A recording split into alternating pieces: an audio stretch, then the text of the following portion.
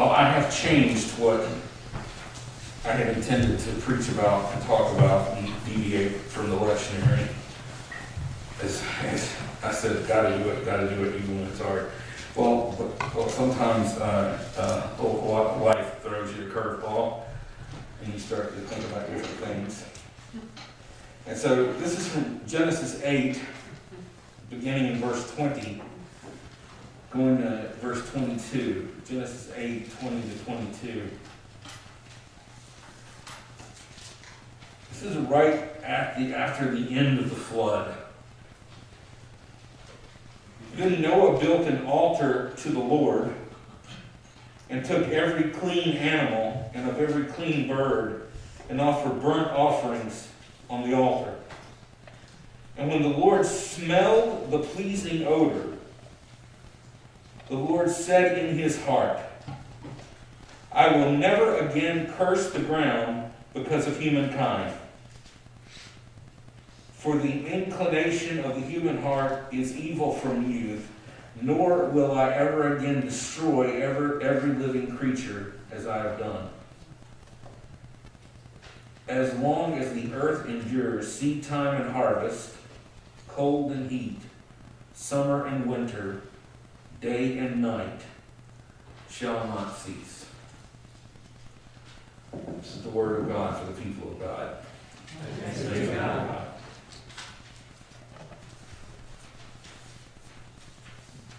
Gracious God, be with us now as we encounter your word from the distant past that seeks to speak to us in a modern time and place. In Jesus' name we pray. Amen. It has been an emotionally demanding week. By now, most of you have heard of the death of Mary's father. And as the week wore on, my mind became distracted by the plans, memories, and events we've been sharing and preparing to share. Death is like that. It tends to force your mind to wander, like speed bumps. I caught my mind wandering as I was waiting for my name to be called at physical therapy. Perhaps this happens or has happened to you. You go somewhere during the week and the person at a check-in desk asks, among other things, if you've been out of the country in the past 14 days, been exposed to someone with COVID,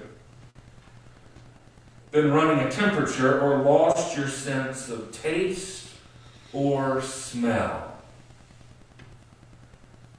It never fails. When I check in for my weekly physical therapy appointment, I have this set routine with the woman behind the plastic screen. It's usually the same woman, and I wonder what would happen if I answered no to any of her questions. Would ninjas come from the ceiling and grab me and take me away? Anyway, I tell her the truth. I've been here for the past 2 weeks. No trips to Belgium. And I can still smell everything coming my way. There's nothing I enjoy more, frankly, than the smell of cooked meat. Light a fire with charcoal or gas or wood, or put hamburger, pork chops, hot dogs, or steak on an open flame. I don't need to see the cooking occur, per se. I can stand back and just smell the juices and flavors. It really is a religious moment, as God just indicated. And some of you who've had COVID or its breakthrough variation know that this condition that's called officially anosmia, that's the losing of one's olfactory capabilities, is a strange one. And as my brain reflects on questions about the absence of scent and what it would be like to lose those precious hamburger moments while I'm sitting there and thinking about this and the Bible and what's all going on in the week, I've been drawn back to the Bible's description, its depiction of God's olfactory sense, God's smelling. And like I said, grilling a burger is a God thing. The first description of God's capacity to smell is found there in Genesis, when Noah cooks up a spit of meat as a gift to God upon departing the ark. And the Bible describes God encountering this smell, sweet and savory, and it's this smell that causes God to make a promise. I will never again destroy the earth. That's a powerful smell. We might read this as a crude transaction, a God appeased by burning flesh. But in this time where so many people have had their brains sort of unyoked by scent, I started to think how smell offers us so much more than warnings or just specific medical conditions. Scent is just the memory of love and conditions and warmth and family and peace. And it appears that God attaches that same sort of sense of memory and those emotional conditions to smell as well. Throughout the Hebrew Scriptures, God is in the habit of smelling things. In Exodus, when Adonai descends from the clouds, Moses proclaims that here is God, merciful and gracious and wide in the nostrils. What we translate now as long-suffering and slow to anger is literally wide in the nostrils. The inverse appears when God's nose is hot, like the time when Moses refuses to believe God can use him to free the Hebrew people from their bondage in Egypt. And throughout the Hebrew Scriptures, God is in the habit of smelling. Offerings are like incense, a pleasing aroma to God, like all of us. God inhales the air and breathes in scents that activate the capacity for memories, emotions, and feelings. And the more space in the nose, the more God can inhale. And the more God remembers, the more God feels, and the more God responds. I wonder what memory God attached to the smell of the burnt offerings from Noah's lonely sacrifice on Mount Ararat. At this point in the Bible, no burnt offering had ever been offered by people or commanded by God. And while the text gives us no answer, the connection between memory and emotion and scent, between emotional recall and aroma, helps us move away from the sacrificial transaction toward the pathos, the very heart and being of being at the heart of God. This pathos, this being at the heart of God, is not an idea of goodness, but of living care, of being at God's very heartbeat, of God's very existence, being with God. An immutable example, but an ongoing challenge, being in a dynamic relationship between God and a person. God loves, God remembers, God reacts intimately to the events of history.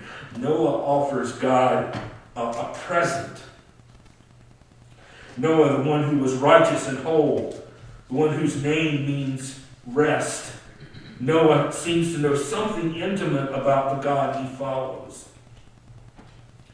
And perhaps the offering on this soaked, imagine how wet it was, mountaintop, surrounded by receding deadly water, tells us about the mutual love between God and Noah. There is a love between these two beings, between humanity and God, an intimacy that we are invited to witness, an intimacy that you would witness if we had seen, and we'll sometime come back to God and Job at the very end of Job's book. Noah knows God in a way that no one else does. And he shares memories born of a common life and faithfulness. And I do not know what the smell of burning meat triggered in God's memory, but in that smell, there was compassion of one form or another. I know that it reminds me most of all that every Thursday I walk out of my office here after the mowers have finished and the smell of freshly cut grass is everywhere over the campus of this church. And this is one of the main ways that I know that I am still healthy and that I am still alive. Cutting through the haze of the digital Zoom-infused day, I sense the sharpness of life. I can smell life all about me. In one moment, I am 6 in the front yard of the house I grew up in, walking through the grass.